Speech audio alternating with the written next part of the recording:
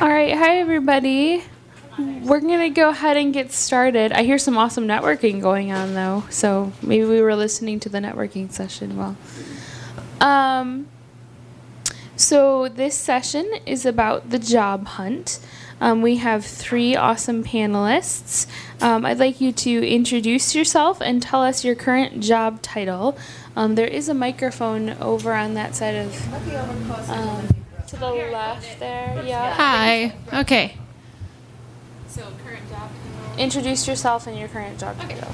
My name is Brooke Jostad. I'm from Colorado, and my current job title is adolescent and family therapist, bilingual.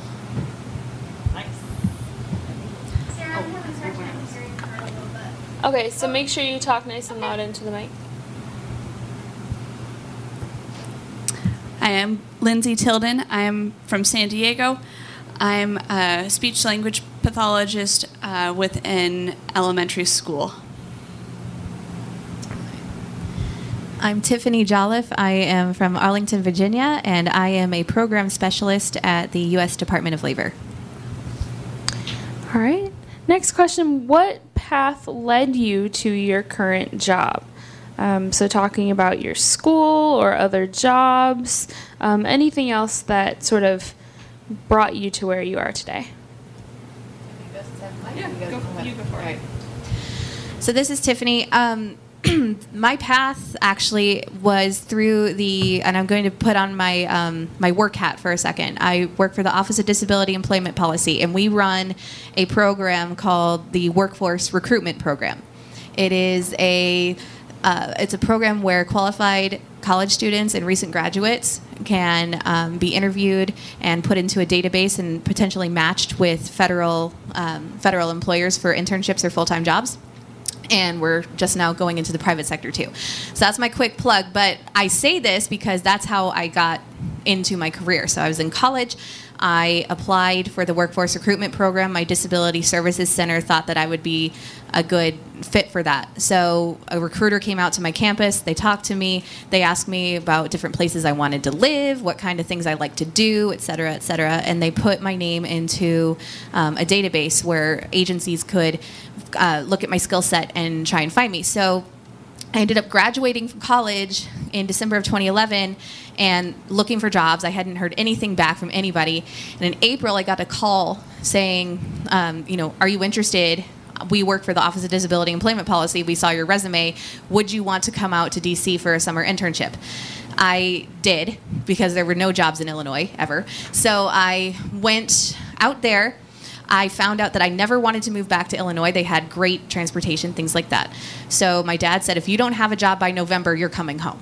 I was like, well, crap. So I started applying everywhere. I started working my contacts, a lot of the networking Sarah's talking about.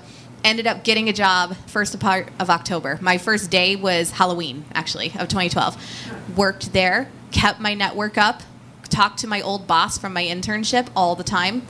In 2014, she called me and said, I have an opening on my team and I want to bring you back. So she actually went through her channels and hired me back at Department of Labor. So that's kind of in a nutshell, how I got my job.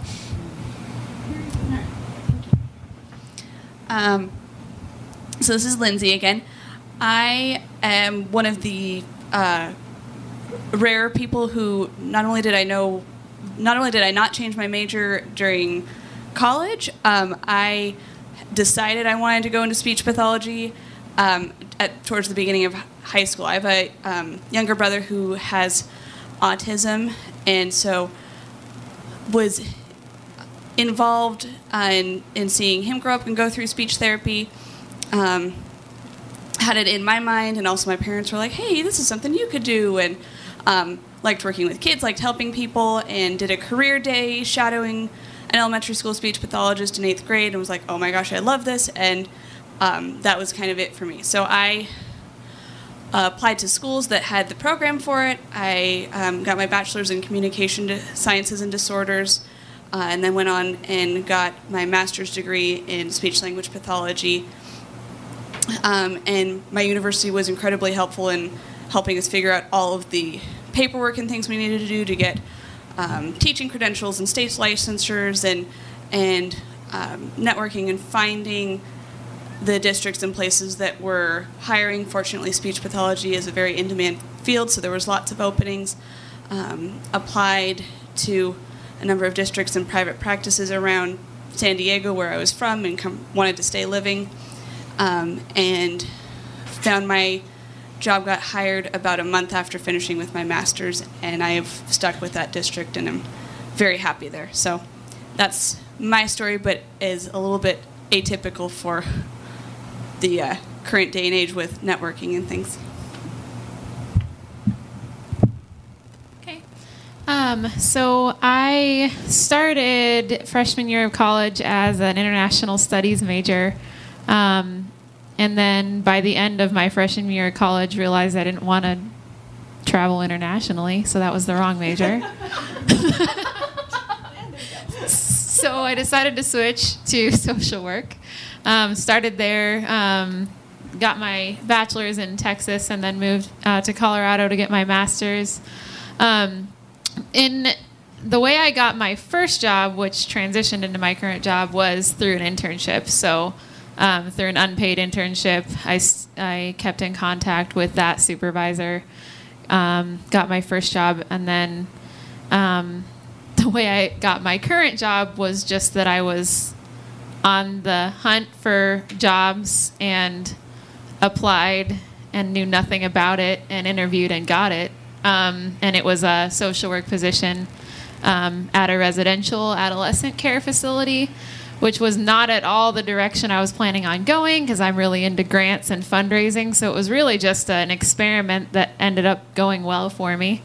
So I've been there for 2.5 years now doing individual, family, and group therapy for adolescents in residential care. So it kind of happened by accident, but sometimes that works out. So Great, thank you. Another question: how can we prepare ourselves for the job hunt, especially as people who are blind or visually impaired?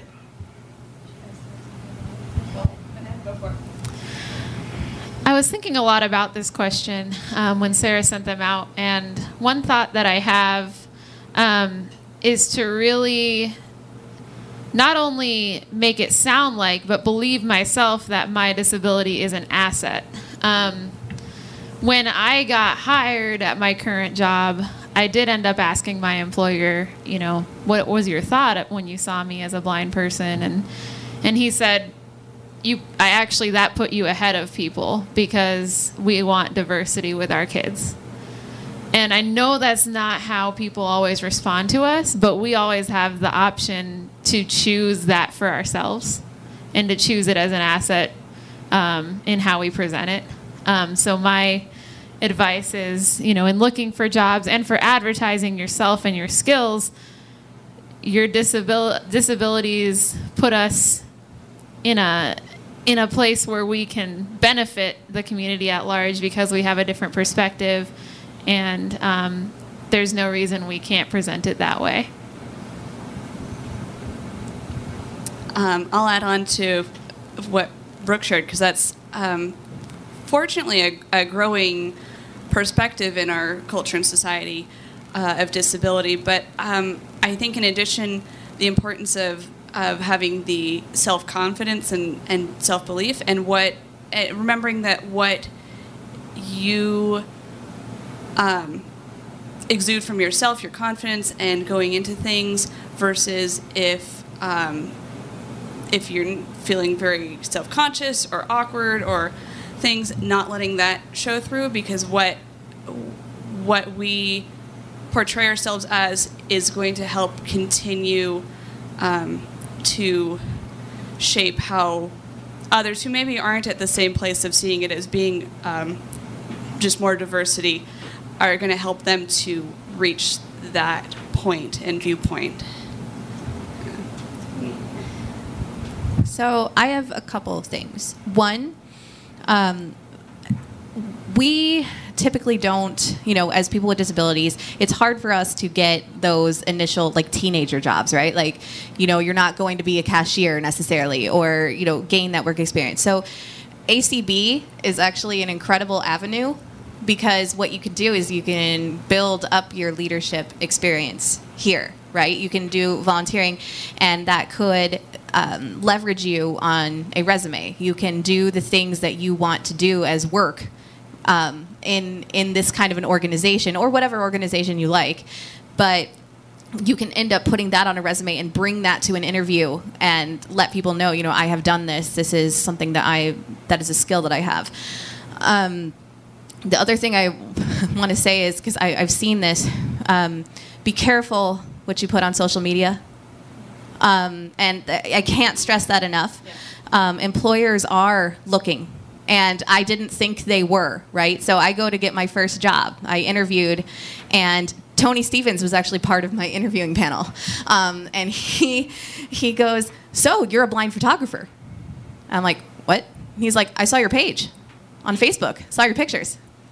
I'm like, crap. Unfortunately, everything was appropriate, right? And I had locked my social media down. But, I mean, there are people that I see who are complaining that they don't have work, they can't find work, but yet all they post on their pages is about their, maybe drug habits or alcohol consumption. And people are watching. So we need to do we need to make ourselves, our online presence, just as professional as you would in an interview. Thank you. A final question before we open it up to those that are listening. What's one piece of advice that you would give to someone who is looking for a new job? You want me to start? Yeah, go ahead. I'm like, I think one of the biggest things is to do your research. Whatever field it is that you're looking to go into, whatever kind of job it is, if it's an entry level, no matter what it is, do your research as you're looking for and applying for jobs. Know the companies or the organizations that you're applying to. Look at their online, their websites, their Facebook pages, see what their mission statements are, the things that they're really passionate about, and be familiar with those before you go into interviews, because it really shows through when you've done your research on the company, and they can tell that, oh, this person is actually invested and interested enough to have learned what we're about, and cares about what the company cares about, and has made the effort. I think also being comfortable, and I think this ties back to a little bit of what we were talking about earlier too, but just being passionate about who you are and your interests and your professional goals, and how that fits in with the job that you're applying for, and let that show through in your application and interview. I think I remembered mine. Okay. Yeah, you go. Okay. One of my biggest pieces of advice is be willing to move, because a lot of times the jobs are not going to be where you are. And I see a lot of people that say, "Oh, I want to work. No one's hiring me." But then when they receive a job offer, and it might be across the country, they don't take it. And sometimes you have a strong support network at home, and that is hard, especially as a person with a disability. My parents were terrified. They moved me 700 miles from, central Illinois out to D.C. and had to leave me there, and were freaking out. And I had to go in and build my own network of friends and everything, and get my own support. But I have a job, and so I would just say, if you can. And you should be willing to move.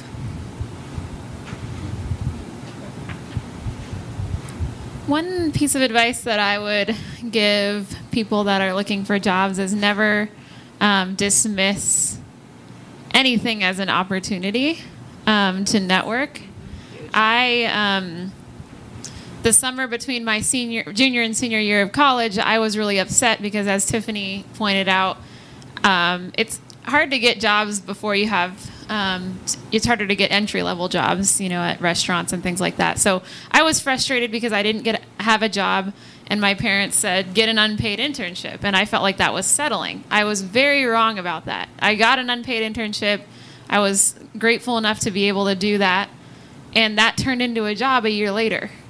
So, and it can be anything. It can be, going to Chamber of Commerce events. It can be volunteering. Those things, when I see people that say, I'm really frustrated that I'm not getting a job and I'm looking for 8 hours a day on the internet, well, that's great. And that can definitely land someone a job. There's also a lot of merit in putting yourself out there by volunteering or putting yourself out there by networking or offering your skills in an unpaid capacity while you're transitioning to finding that. I just have one more thing. Okay. Add to that. A lot of times, your first job is not going to be your dream job. So don't dismiss, even if it's something you're not necessarily wanting to do, you are getting your foot in the door. I'm not doing what I want to do right now. But I'm still working, and I'm kind of extending out my networks and finding ways to do it. But a lot of times you have this illusion that, well, I graduated from college with insert degree here, so that means I'm going to be the next CEO of insert company. That's not how it's going to work. And I know that sounds pessimistic, but you need to take the opportunities you are given and spin them in such a way that it becomes a positive for you. And just don't expect to be like in your just perfect career right out of the gate, but you will get there. All right, thank you. What questions do we have from those listening? I've been working for over 10 years now I actually work on my job, and that's not my dream job. I'm working, and I'm actually I actually work 2 hours a day as a adaptive tech trainer, which is a little bit better than it's also what I want to do. The other question I have, do you guys know if the ACB has like a database, not a database,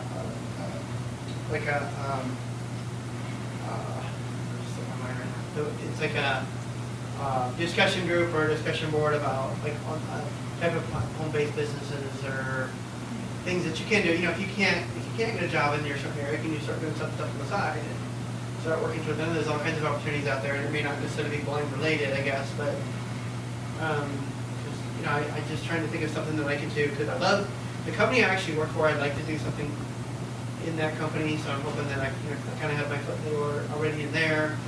But it's just, I'm curious if maybe you guys know of any other networking opportunities for home-based type of businesses and maybe discussion groups in the ACB.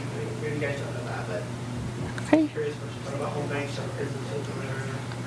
I'm going to repeat the question just to make sure that it got picked up by the recording. So the question is, does ACB or maybe other entities, do they have home-based job networking or ways that people could bounce ideas off of each other for some extra jobs on the side?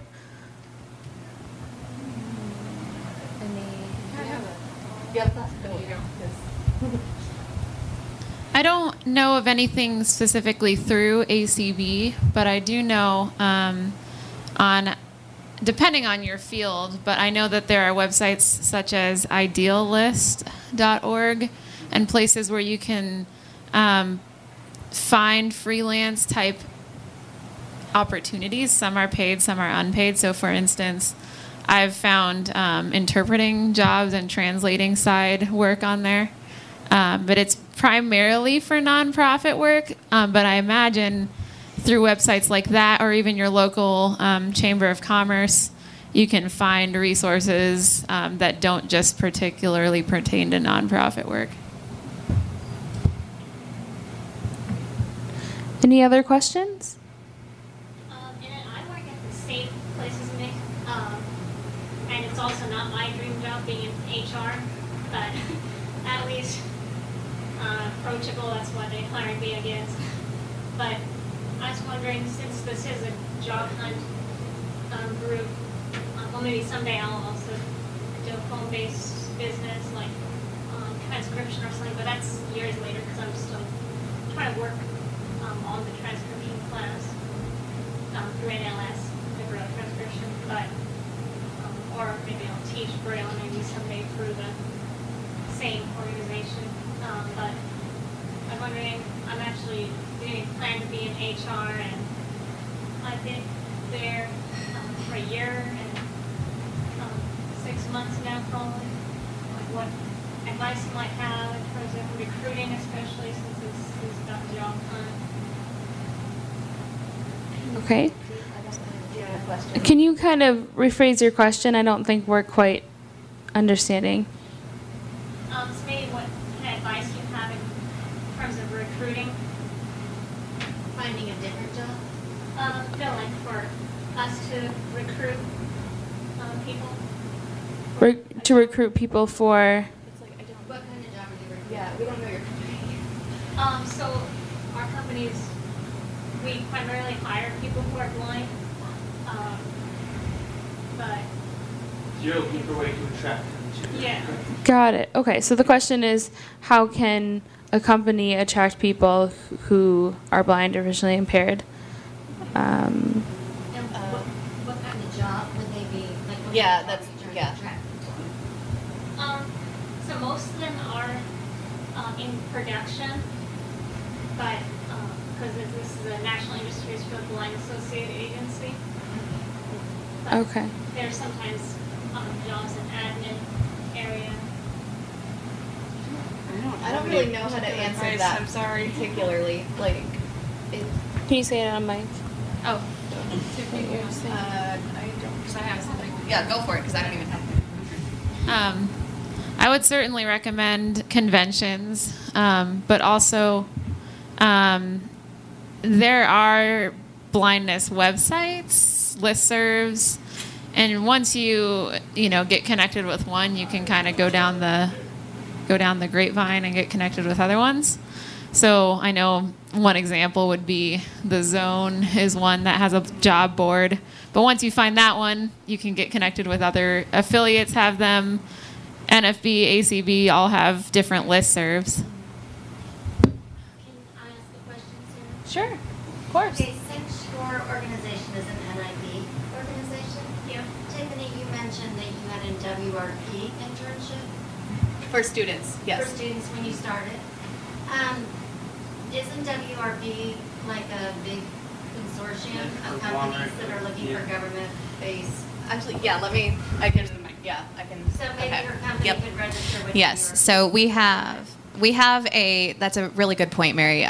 Mary said that since I was talking about WRP before, perhaps Rachna could post positions with WRP, and that actually is possible. We have, for the private sector, we have a website called WRP.jobs, and that is a place where companies can reach out and post positions and these would be for WRP candidates.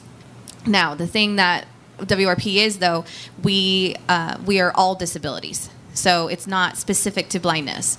So that's just a caveat I want to throw out there to you. But I think that is an incredible suggestion, Mary. So thank you for that. Any other questions?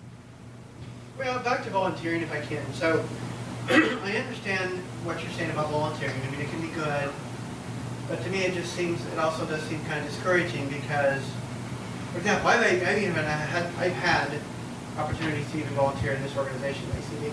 But the problem is, with technology rights, the problem is companies might see that on the resume. On the one hand, that might kind of discourage them and say, well, you find out about the blindness, so you work for a blind organization. Well, okay, that's nice. But the other thing is that if when you're going out there and doing type of work, I mean, especially with just volunteering, I mean, if you're a programmer, if you're something like that, you're doing some volunteer work. What if you're not sure if it's really going to lead to anything? I mean, I know you mentioned that it did for you, whatever. But in a lot of cases, you're going to go do volunteer work for organizations that maybe they don't have a lot of money, or maybe they're not going to, it may not amount to something. Is it just a waste of time? I mean, No, this is Tiffany. It's not a waste of time, but honestly, you can. It sounds terrible, and especially. Can you repeat the question? Absolutely. Sorry, I just want to make no, sure it's recorded. Totally. So the question is volunteering potentially, could it be seen as a waste of time because it might not lead to employment? And that's just, I mean, it sounds kind of callous the way I'm going to say it, but that kind of is how it is. It's not going, volunteering is not a sure pathway to employment. What it is, though, is a way to build up your experience. I understand also the question about disclosure. You're worried about putting, say, a blindness organization on a resume. That is, as Brooke said, there is a way to spin it, and I know that's probably a whole different topic. But what you can do, say if you're a programmer and you volunteered, you now have a portfolio. You can say exactly what you did. You can show what you did, right? So it's not necessarily always going to be, and more than likely, sad to say, it's probably not a pathway to employment unless you're lucky. But what it is the ability to build up your skills. If you continue to network through this volunteering, continue to keep in contact with the people you volunteered with, perhaps they might know of opportunities they could lead you to. Maybe it's other volunteering opportunities. So you might get sent through a web of different opportunities and land on something. But I think going into a volunteer opportunity expecting a job would be discouraging. That's kind of where I'm at. And Lindsay, go. What I have to add, I don't have anything to add on the volunteering aspect that Tiffany just covered. I think she covered it well. But in terms of disclosure, it's absolutely a tricky balancing act, and the thought of, well, if I put it on paper, they're just going to toss it aside and ignore it. But remembering that if it's a company that's going to disregard people with disabilities on a resume, well, even if you don't have something listed as a blindness organization on there and they pull you in for an interview, as soon as you go in, they're going to, whether you're a cane user or a dog user, they're going to know. And as a person who's partially sighted, I lived the first part of my life thinking, oh, I'm going to see how far I can get by, and it just, we all know it doesn't work.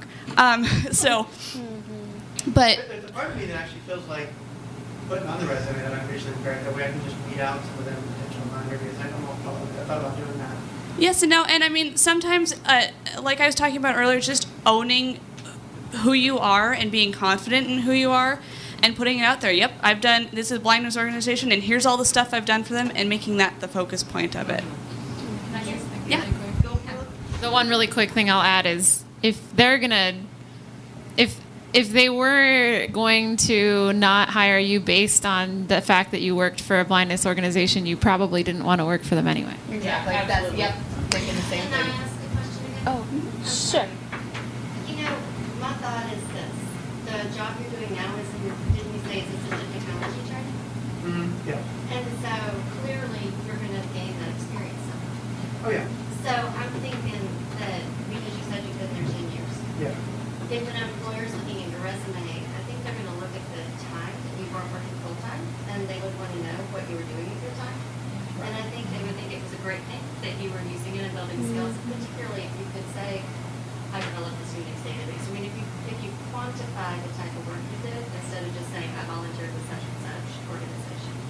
But because what your other employment is assistive technology related, I don't think you can really get around at some point disclosing your disability, because they're going to wonder why you have that skill. Yeah. Can I ask a question? Go. I would like to know from each of you when and how you did disclose your disability. How did that come up? Did it come up, on your resume? Did it come up in the interview? How did that go about? So it was technically on my resume, but I don't think my boss noticed because I said that I was the treasurer of the American Council of Blind Students. So when he pulled me in for the interview, he saw me and the dog, and he just simply said, okay, you're just going to have to educate me because I've never interviewed a blind person. And that was all it was. So I had a pretty good experience of just, they saw me, they went ahead and called out, hey, just so you know, I don't have this experience. And then I had the opportunity to say what I wanted to say about it being an asset and that I'm open to questions and things like that. For me, it was in the interview. Again, I walked in with a guide dog, and so it was pretty evident.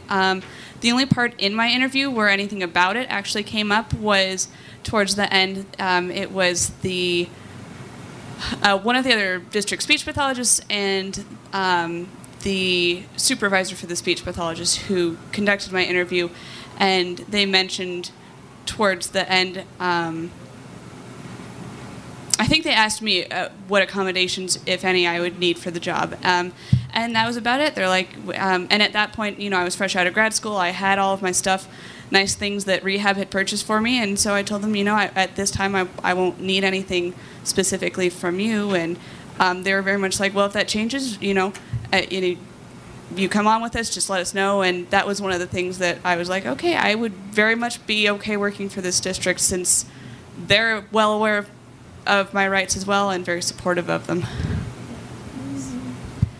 And I was lucky. My path was very disability centric, right? Because WRP is for college students with disabilities. So they knew right off the bat that I at least had some sort of disability. They don't say in your in that thing they put in the database, they don't say what your disability is, but they know that you have one. So I was able to, get my accommodations asked for pretty easily there. I then worked for National Industries for the Blind again. There you go. So not too shabby there. And then when I came back to ODEP, well, there I was. Now, one thing I will say though is you can really capitalize because there's a big push right now in private sector for diversity and inclusion. Diversity and inclusion. You are diversity and inclusion. So you are, as Brooke even said, you're an asset to this company right now. So if you can kind of get your own skills and things together and rock your interview or whatever, a company is going to want you. Because it sounds kind of like you're helping their quota, but they're paying you to help their quota. So it's kind of like, and I know that sounds a little like, but a job is a job is a job, and we need to get that 70% down and just use whatever skills and cards you have in your hand to get ahead, because no one else is going to do it for you. All right, let's hear it for our panelists. So the next sessions are going to start in about 5 minutes. We have plugging in about getting involved in leadership in ACB in here, and upstairs we have membership recruitment. Okay, so we'll give a little time for switcheroo, and thanks for coming.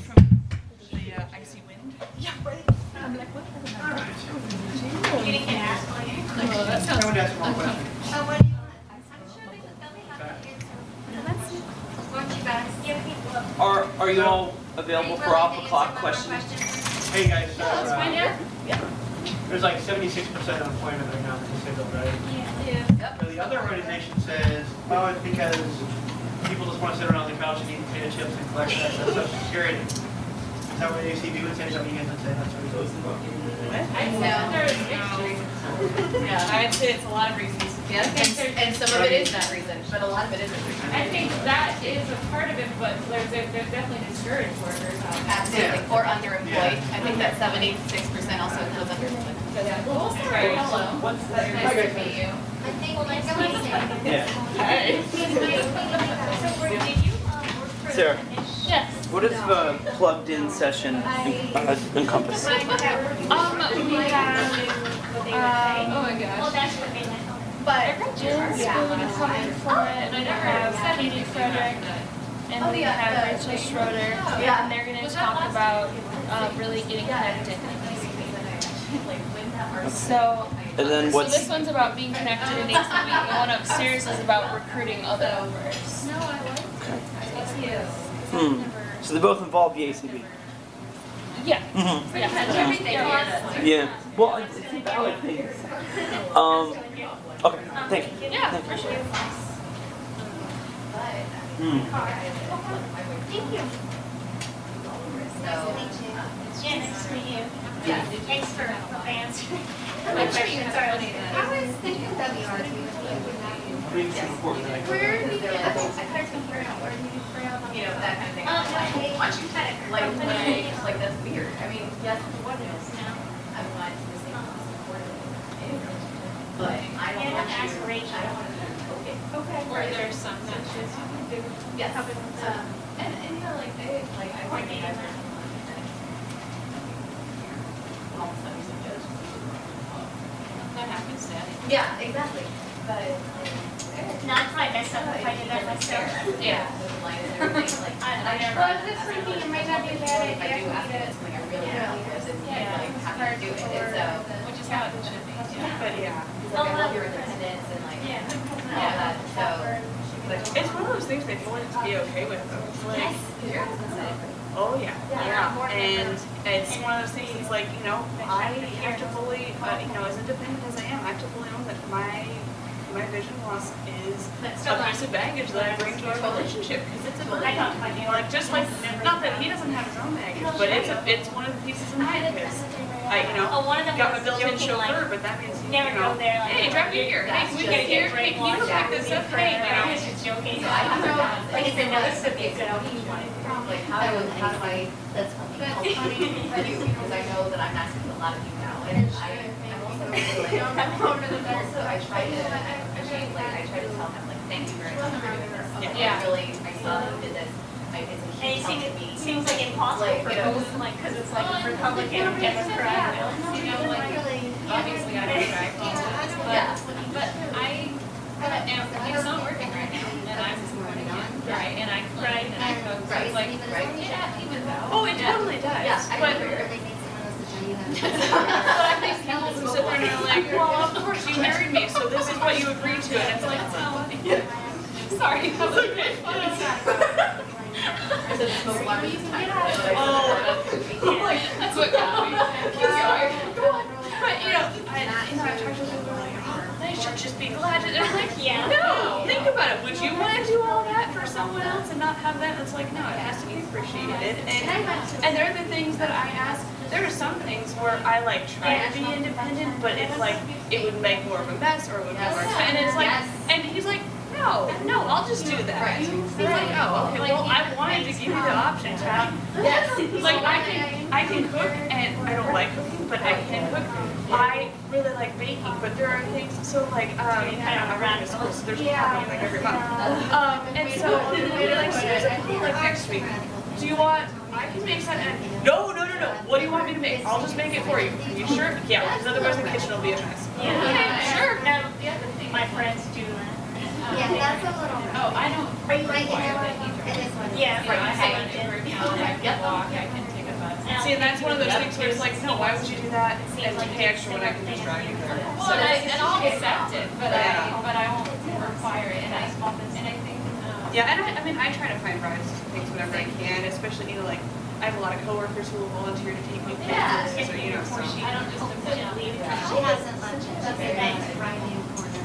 Because I saw her at breakfast when I went to the wrong. Then I thought it would be downstairs, so I was late initially. When we dated. Yeah.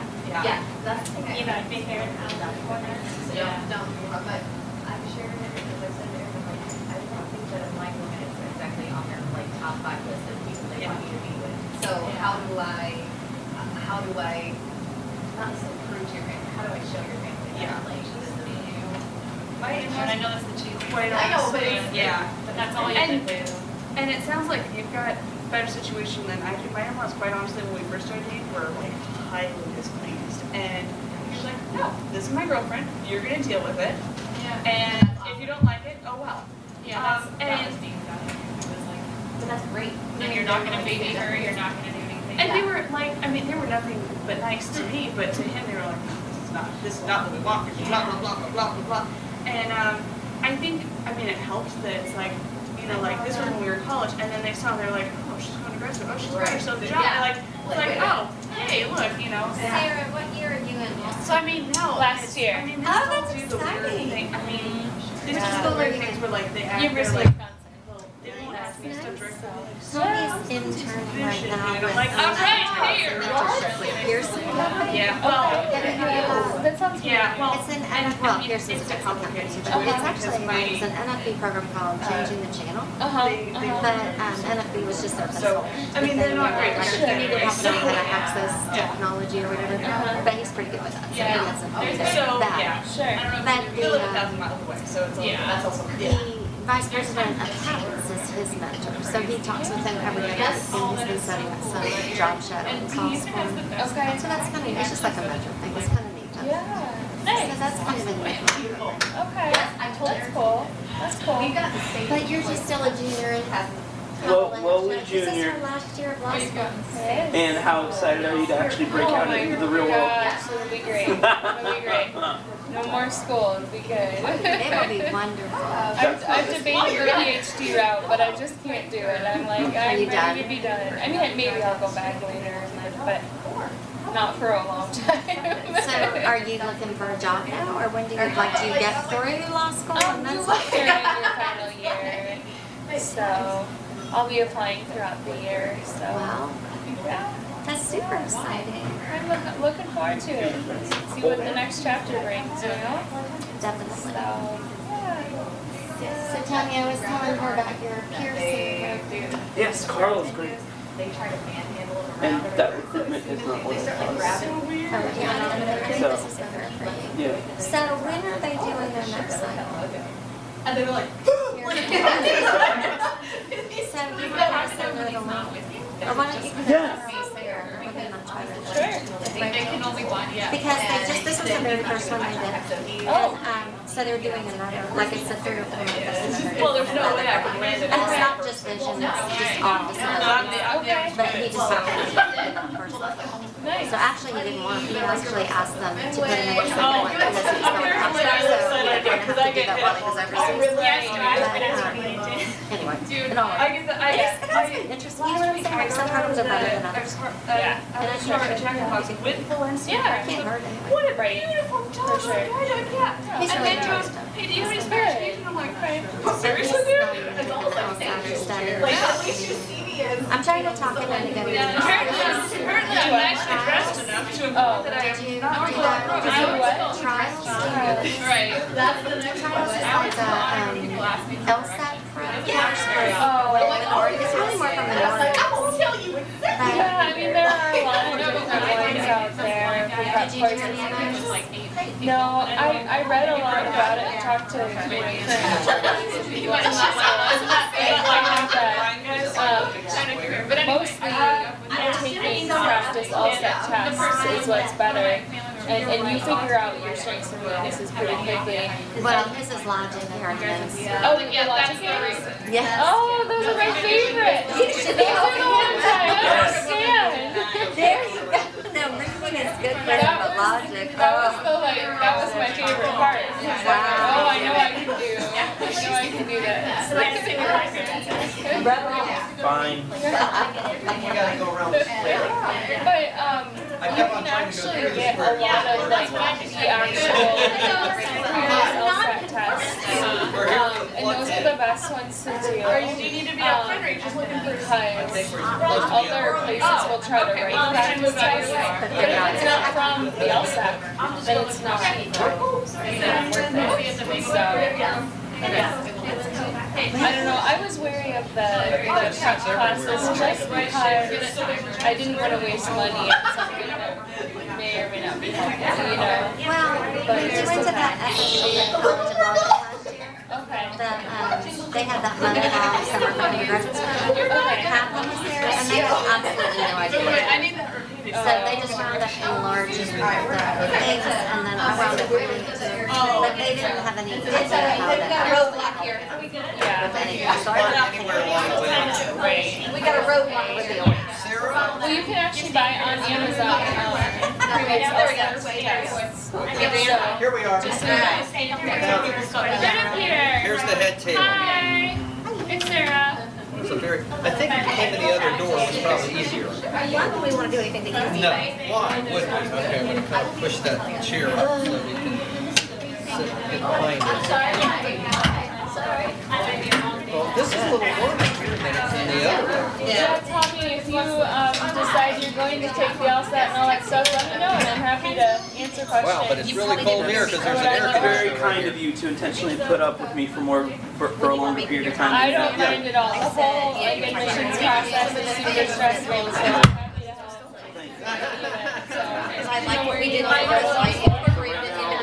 Double dog. Yeah, Where to Florida State? Sarah, where do you want us? Any of these chairs are fine. Okay. This here? Awesome. It is. Awesome. Well, seriously, if you have any You want to questions. stay on this end? Yeah. Okay. I will not hesitate. Believe me, I will not hesitate. Here, Dan, are you good? Are you okay there? I'll help you get those logic games going better. Okay. Oh, to me, those are the only ones that have an obvious right answer. You know, like, Well, so I beat a valedictorian in AP. Not the ones underneath my ears. The reading questions are so well, they want this one. Like, I think it's this one, but they want that one, so let's circle that one. Exactly. It is. So, like, you can No disagree panelists with are going to fall asleep. Yeah, we want to keep you awake. Yeah. Play the game, you know how You to just won't be succeed. able to understand through the Yeah. shivering of teeth. Right. Exactly. Used to have you. There's an ability to turn this down. Yeah, I know. It's like right back here. Interesting. Can we Close that bed. I'll probably hit the wrong button. There's definitely buttons We there. don't want to change it to like heat. No, I'm thinking maybe it's these two here that would go higher and lower. But you didn't know. Maybe you can see it, Sarah. It's set for 61 degrees. We will maybe up to say 7. That's what it is. Put it to 70. Okay. I should have worn socks and 61 degrees. I'm saying. That way. All right. Let me get my notes up here. Yes. Rebecca is not joining us. She's not. Yeah. Yep. She and I were texting. Yep. I just, yeah, because of those stuff. So. I texted her and said there's really no way to do that in this room. So. She could get in. She could join membership. Well, Larry was going to bring a cable and stuff, you know, but I just said, Yeah, that's true. Yeah. So much. We got it. Yeah. Well, and having it cut in and out, it's Exactly. just so hard. Right. We just I mean, it worked for what we needed, but it did. Next year worked better. It really did. It worked a lot better. You know, they sounded just as good as anybody standing in the room. I know. Really. That's I why know. So FaceTime I like Skype. FaceTime. Yeah, I need to use FaceTime more often. Skype is just, I think more people use it, so it's not as just robust. Skype just doesn't sound as good though. It really doesn't. Well, It yeah, seems to have more latency. That's what I mean, yeah, Yeah. just the audio quality. All right. Hello, everyone. We're ready for our plugging in session. We have 3 panelists here. Panelists, if you could introduce yourself and tell us your current involvement in ACB. So this is where you get to do your whole resume of ACB involvement. So there is a mic. Hello. Oh, perfect. All right.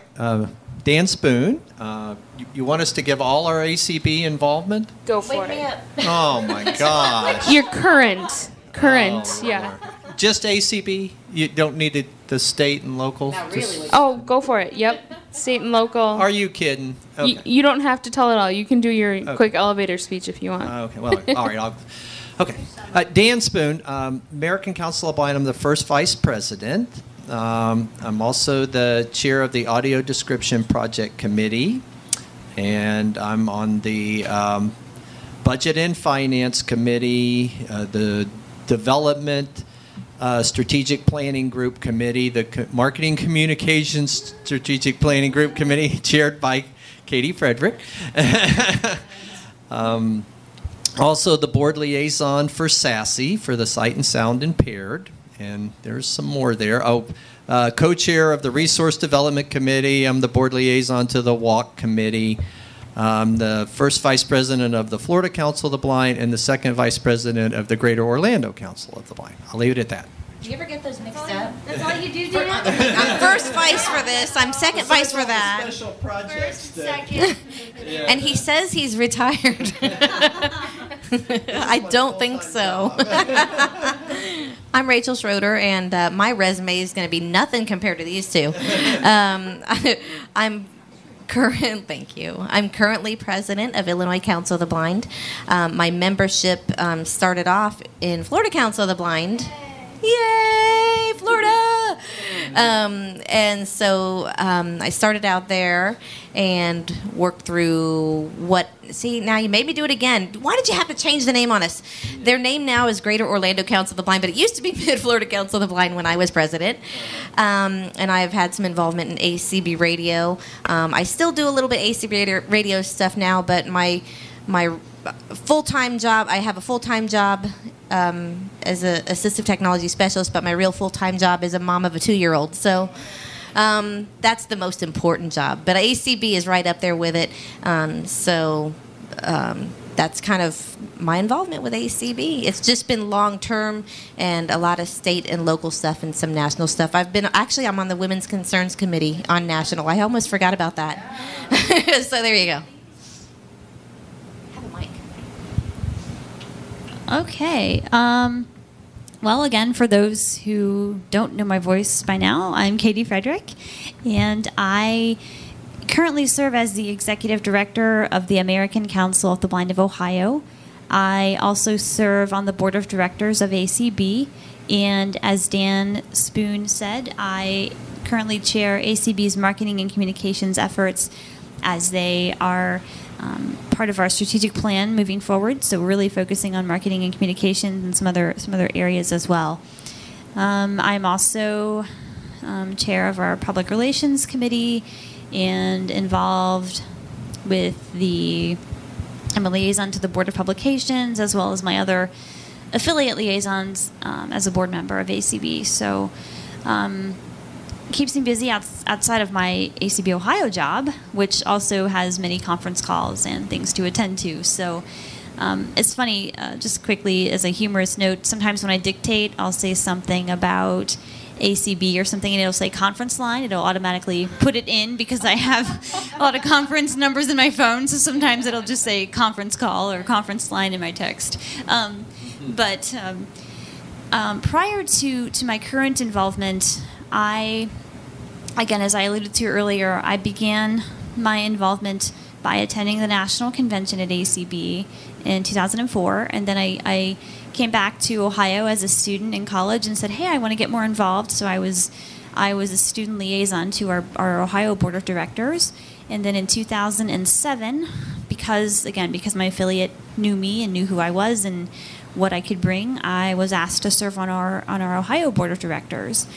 And I served in that role for a couple of 2-year term positions, and then I was elected as our state secretary in 2011. Served in that role for a 2-year term, and then was ultimately hired as our executive director. Again, because of my past involvement and past experience with the affiliate, they knew what they were getting, and they liked me. So that's a very brief involvement. History for me. All right, thank you. So let's dig a little bit deeper into what first drew you into ACB. So why did you get involved in the first place, and what made you stay? So I will start since I have the mic. I love this question. I love answering it because ACB means so much to me, personally and professionally. So when I first joined ACB, when I went to my first convention, as I said earlier, I didn't know people who were blind or visually impaired, or I didn't know very many who were. And so just meeting everyone and understanding that, wow, I can, I'm going to be just fine. I'm doing all right. I have my first guide dog, and I was going into college, and we were doing our college thing. But meeting other students was huge for me. Meeting others who were interning as students was huge for me. The networking, again, we've talked about this off and on today. Networking is a buzzword, but it's so true. I mean, I met people in 2004 that I still talk to today, and I cherish that. So for me, again, it was a combination of professional meeting people and also making some personal friends and connections through ACB. And now when I go places, or I'm traveling, or I tell my parents I'm going to to Omaha for a conference or somewhere, and they're like, how many states do you know people from? You probably know someone from every state because of ACB, and I know people from around the world because of ACB. And so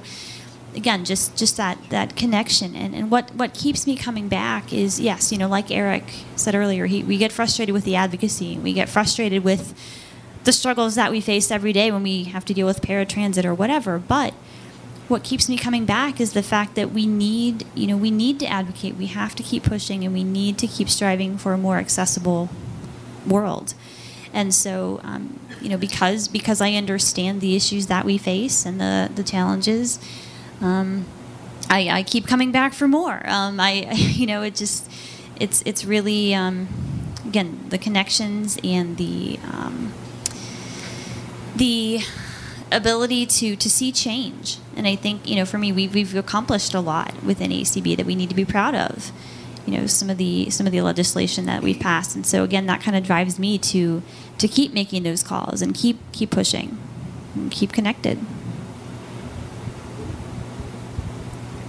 Hey, it's Rachel. And what brought me to ACB, I initially got into ACB as a student. I was in St. Augustine, Florida, and there was a student chapter, very small. It was only a few people that attended any time, but it was really, I don't even remember doing any kind of advocacy stuff at that point. I think really the purpose that it served was just to kind of introduce, without any kind of obligation to do anything, kind of plant the seed, so to speak, of getting involved. And so I got involved there. I went to college, and I really kind of didn't do anything while I was in college. I really just focused on my schoolwork. I was moving around quite a bit.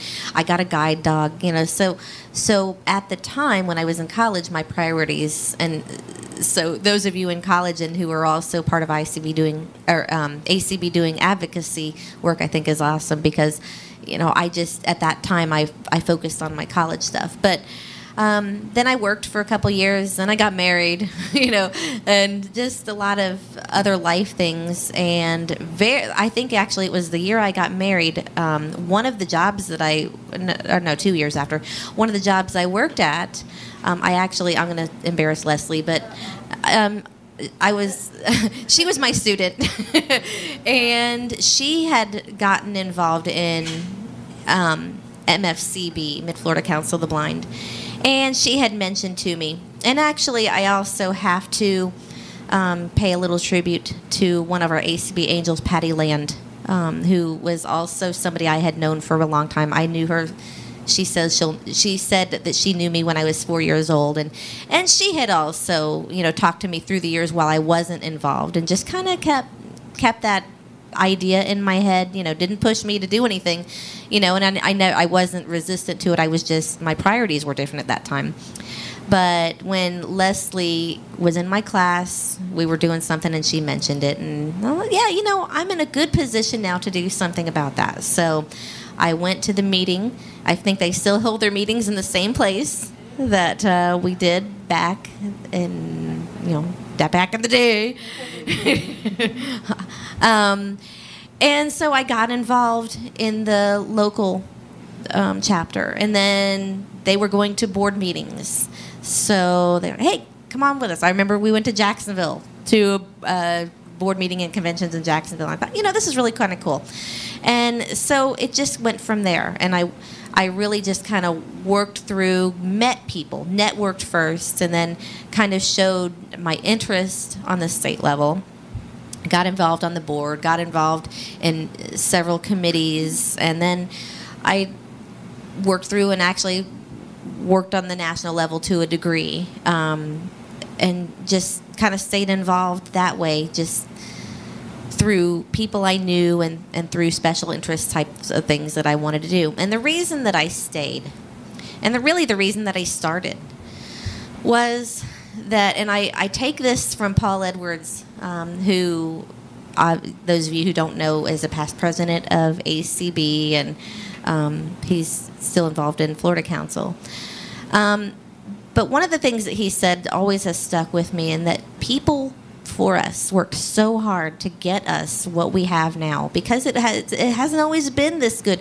I don't think a lot of times that we appreciate what we have now as much as, because we didn't always have that. People worked hard for us to get to where we are today with accessibility and everything. And I feel like I owe it to the people that worked before us to continue working our advocacy efforts, so that I also owe it to the people after us, the students, the young professionals here today, to continue the work so that they can have it better than we have it now. And so that's why I do this, because I want to continue moving forward rather than taking, 2 steps up, 1 step back all the time. So I think if we don't continue that, if I don't continue my part of that effort, then it's not going to be any better for people that come after us. And they're going to have to fight the same battles again just to get back to where we are now. So I owe it to both sides, the people before us and the people after us, to continue to work on the advocacy efforts in ACB. Well, Leslie and I kind of we didn't meet at a Council of the Blind convention. We actually met at a foundation fighting blindness, because we both have retinitis pigmentosus, and so and so we met at a convention in Washington D.C. So I always say, thank God I was blind, because I got to meet Leslie. So it was wonderful. That you were able to meet somebody and have a lifelong relationship with them out of a convention, and so and I think that's happened to others. but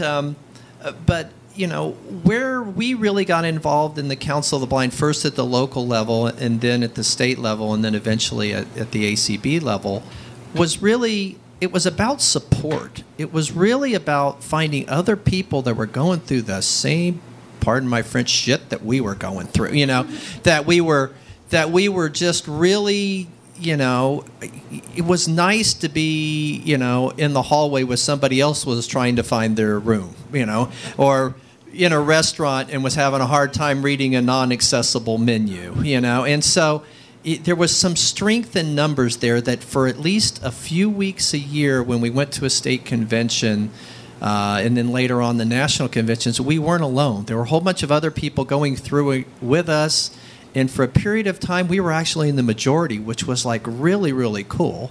And so that's, I think, at least for me, where involvement in the Council of the Blind started. And then talking about getting plugged in. So you kind of, you start at the local level, and then somebody says, well, we have a wonderful opportunity here at the state level.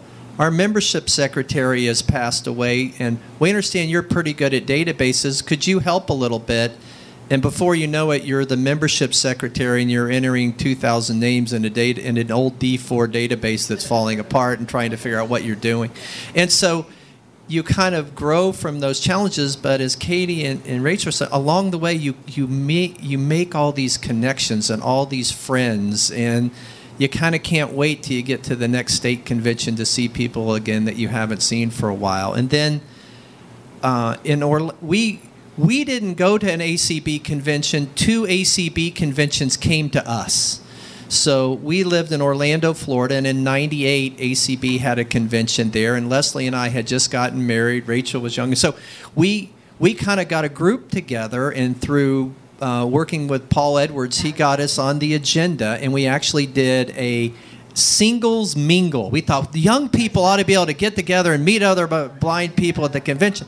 So we put together a single mingles with all kind of games, and I'll never forget the final one was guys had to blow up balloons and put them on their laps, and then a woman had to sit on the balloon, which was a really pretty fun activity, but it scared the bejesuses out of all the dogs when the balloons started popping, so it was not well thought out, but we all had a good time. And so then in 2009, when the convention came back to Orlando again, that was the second time we went to the convention, yeah. And at that point in time, we attended the auction, and we bid on we bid on a package to Nashville, Tennessee. Leslie had gone to sleep, and she said, Dan, whatever you do, don't spend a bunch of our money.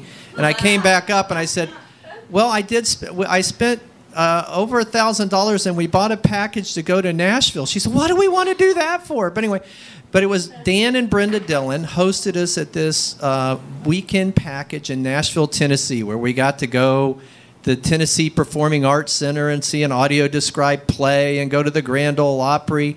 But then they invited us to their house for dinner and games, and we were hooked. We kind of knew each other by then, and they asked us if we would get involved in the Resource Development Committee, just a little 1 hour a month phone call and nothing more.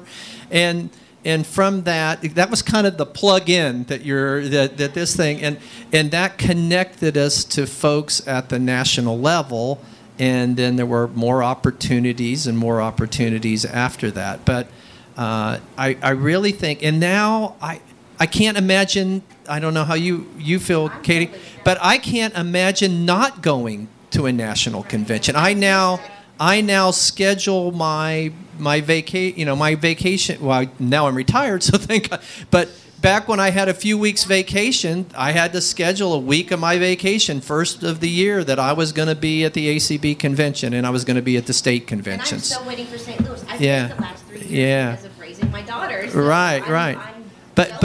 But I do say, as you go through your life journey, we talked about work-life balance earlier today, you're going to go in and out of the Council of the Blind. You're going to have hot spots and low spots because life gets in the way.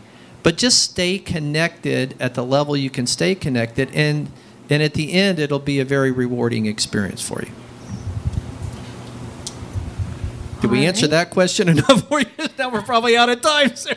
No, you did great. We've got plenty of time. Okay. The next question I think has already been touched on a little bit, but if someone has more to share, why should someone here in our audience today get more plugged in to ACB? I just want to comment a little bit. Okay, well then. Thank you. Just kind of going back to what Dan said just a moment ago, and I think this is important for us to recognize as leaders within ACB. If you are sitting out there saying, gosh, I want to be involved, but I can't right now. I have X or Y going on in my life, and I just don't feel like I can commit to serving on your committee or doing this or doing that.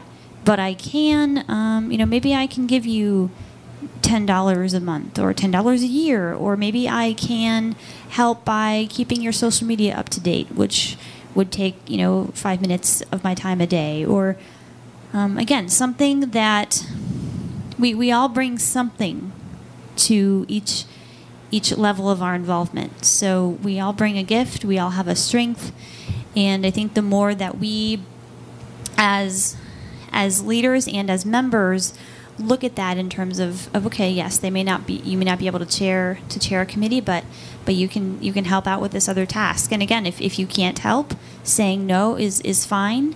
And keep reading our newsletter, keep engaged, and keep aware, stay aware of what's going on. Follow us on social media, because it's okay that you can't give all of yourself right now, but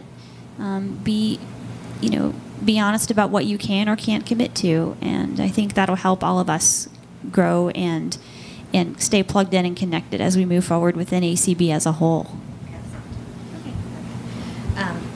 I think too, I like what Katie said too, but also something to think about is that it's great for the resume. If you're wanting to build up your volunteerism, if you're wanting to build up all kinds of experience, you're doing it in a safe environment where everybody understands what you're going through and understands that everybody has certain talent sets and that kind of thing, and you're in a safe environment to do that and to learn from people who have been there, and to share the things that you've learned along the way with other people who may be just one step behind you or something. So that again, we fall back on that networking, but it also works well for you to be able to put that on the resume as experience, life experience, volunteerism, and all that fun stuff. Yeah. Yeah, I completely concur, and I think you do. A lot of times, it's hard to get work experience for us when we're getting started. Council of the Blind is a wonderful place to get work experience. You just don't get paid for it. But think of it as an unpaid internship. I mean, where else could you go and have, if you haven't ever done it before, get involved to, work with a hotel and plan a conference. And all that goes into that, how many room nights are there? How many square footage of ballroom space do you get? How much do you have to commit as far as a menu price and all these guys? It's maybe not at some huge level, but you really get to learn all the different parts that go into planning an event.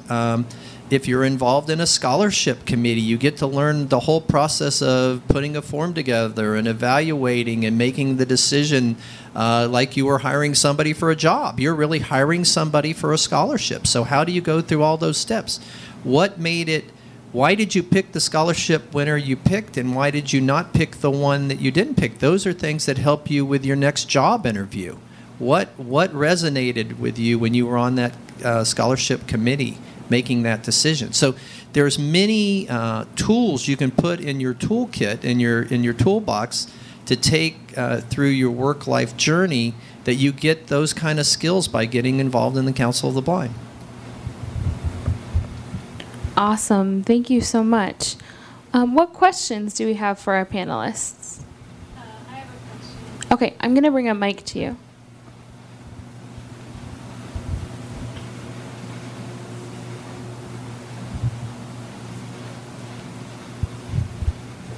Before you have the mic, the one other thing I got to add is you get to have a lot of fun. Yeah.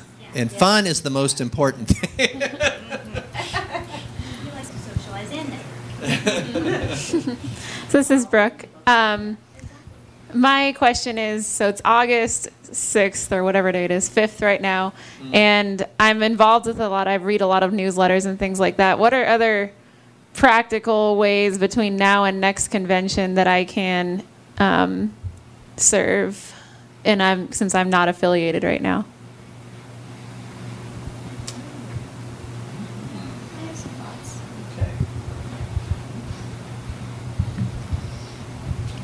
So, Brooke, I think, again, ACB is putting together our strategic plan, and some of the areas that we're focusing on include membership, conventions and meetings, marketing and communications, and resource and development. So if you think you have some ideas for either or all of those groups, feel free to reach out to me or Dan or Eric. And, we're happy to involve more people in the planning process as we move forward. I think that's the way. Any ideas you have or any feedback you have. I think the term non-affiliated, reading the newsletters is good. I think, again, if ACB posts something on social media that you see, if you feel compelled to share that, again, each share or each engagement that way is a way that you're engaging, and you're also engaging your friends to see, look what ACB is doing. I think those are some ways. I don't know what your interest might be, but we have a ton of awesome committees that do a lot of awesome work. So if you're if you want to get involved at a committee level, that could be an option. Does that help? Yeah, thank you. Sure. Okay. I want to talk to Brooke. I get it first. Oh, you get it first. No, and Katie stole some of what I was going to say, which is good. But I think too that you're not involved in it. It might be because you don't have an area chapter. But I would remind you also that there are special interest groups too that you can plug yourself into. And also, I think one good thing to plug in here as well is that we're involved every day, regardless of whether we know it or not, whether we want to be or not. On a daily basis, as we're out there in the public, we are educating people as to what blind people can do and what our opportunities are. And, you know, it might be a simple thing as you being on the street, seeing somebody and, you know, talking to somebody, striking up a conversation and saying, you know, I'm involved with ACB, or I know this great organization, ACB, that I'm just starting to get involved in. And that might just be the spark that brings somebody else to ACB. And so there's a lot of opportunities that you can creatively look for that would get you involved in one way or another. And it might seem very small, but it might actually be very big. And I'm giving it to Dan now. All right, Brooke. This is Dan. Let's make a deal. So I talk to Kim, our president, very often. She's the one who pulls all the committees together. So let me ask you, because what are your interests? Well, Leslie just said women concerns, and I said yes, please. Yes. Yeah. From the panel you were on and the whole work-life experience, the Women's Concern Committee would be a great place there. If anything in audio description interests you at all, let me know. We have 8 different subcommittees under audio description, everything from media to...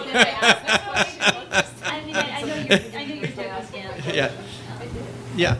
But no, seriously, it's seriously not joking. Really, if you do want to get involved, that is one of the best ways. Is just talk to Katie and I and say, this is kind of what interests us. And we truly are. We are looking all over the place for folks who want to get involved in our committees. We really, really are. That in what you have to be careful of, you know, how much time can you commit and those type of things, and that's part of the discussion. But honestly, there's really lots of opportunities out there, and I think I would say almost all our committees they're really looking for people with energy who would like to get involved. All right. Any other questions? Leslie's over here thinking of committees for her. Yeah. I said I could think of some as well. Yeah. We won't overwhelm you. We Yeah. No. All right. Well, let's thank our panelists. And not just Brooke. If anyone else would like to get involved, please touch base with Katie, I, or Rachel. We'll be happy to talk to you. All right. Next session is upstairs. I think we have a few minutes yet, so don't have to hurry or anything like that. And, yep. Yes. Yeah, the next session is social media. It's just a free time for people to ask each other questions about social media concerns.